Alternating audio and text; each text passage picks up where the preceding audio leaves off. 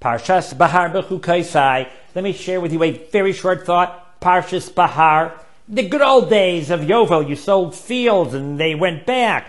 Pasuk says, "B'mispar shnei tvuos," right? When you're selling a field, it's really for how long the guy will have it till Yovel. Rashi brings down, Dorshu, when you sell a field, the guy, you can't buy it back from the person you sold it to for the first 2 years. For the first 2 years, he gets to work and he gets to keep it. Says that Moshe brings down the Gemara in Erechim that says that the truth is, even if the guy's willing to sell it to you back, it's not like, you sold the guy field, oh, come on, sold it to me back right away? No, I don't want it. Well, okay. You got to let the guy have it for 2 years. Even if the buyer says, hey, I'm okay, I'll sell it to you back. No.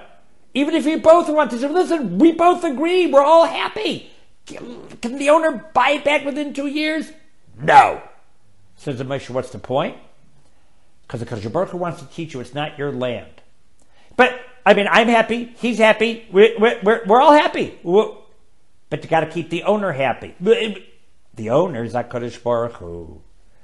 And to impress upon us that our fields and all the material goods that we have are not ours at all. We do with them the way HaKadosh Baruch Hu wants us to do with them. And HaKadosh Baruch Hu said for the first 2 years, once you sold it, he keeps it. You want to circumvent? It's not your property to circumvent. It's HaKadosh Baruch Hu's properties, and we deal with his stuff his way. Have a beautiful, wonderful Shabbos from Yerushalayim. Looking for more shiurim? RabbiYFeigenbaum.com. Comments or questions? Just email me, RabbiYFeigenbaum@gmail.com. Thank you.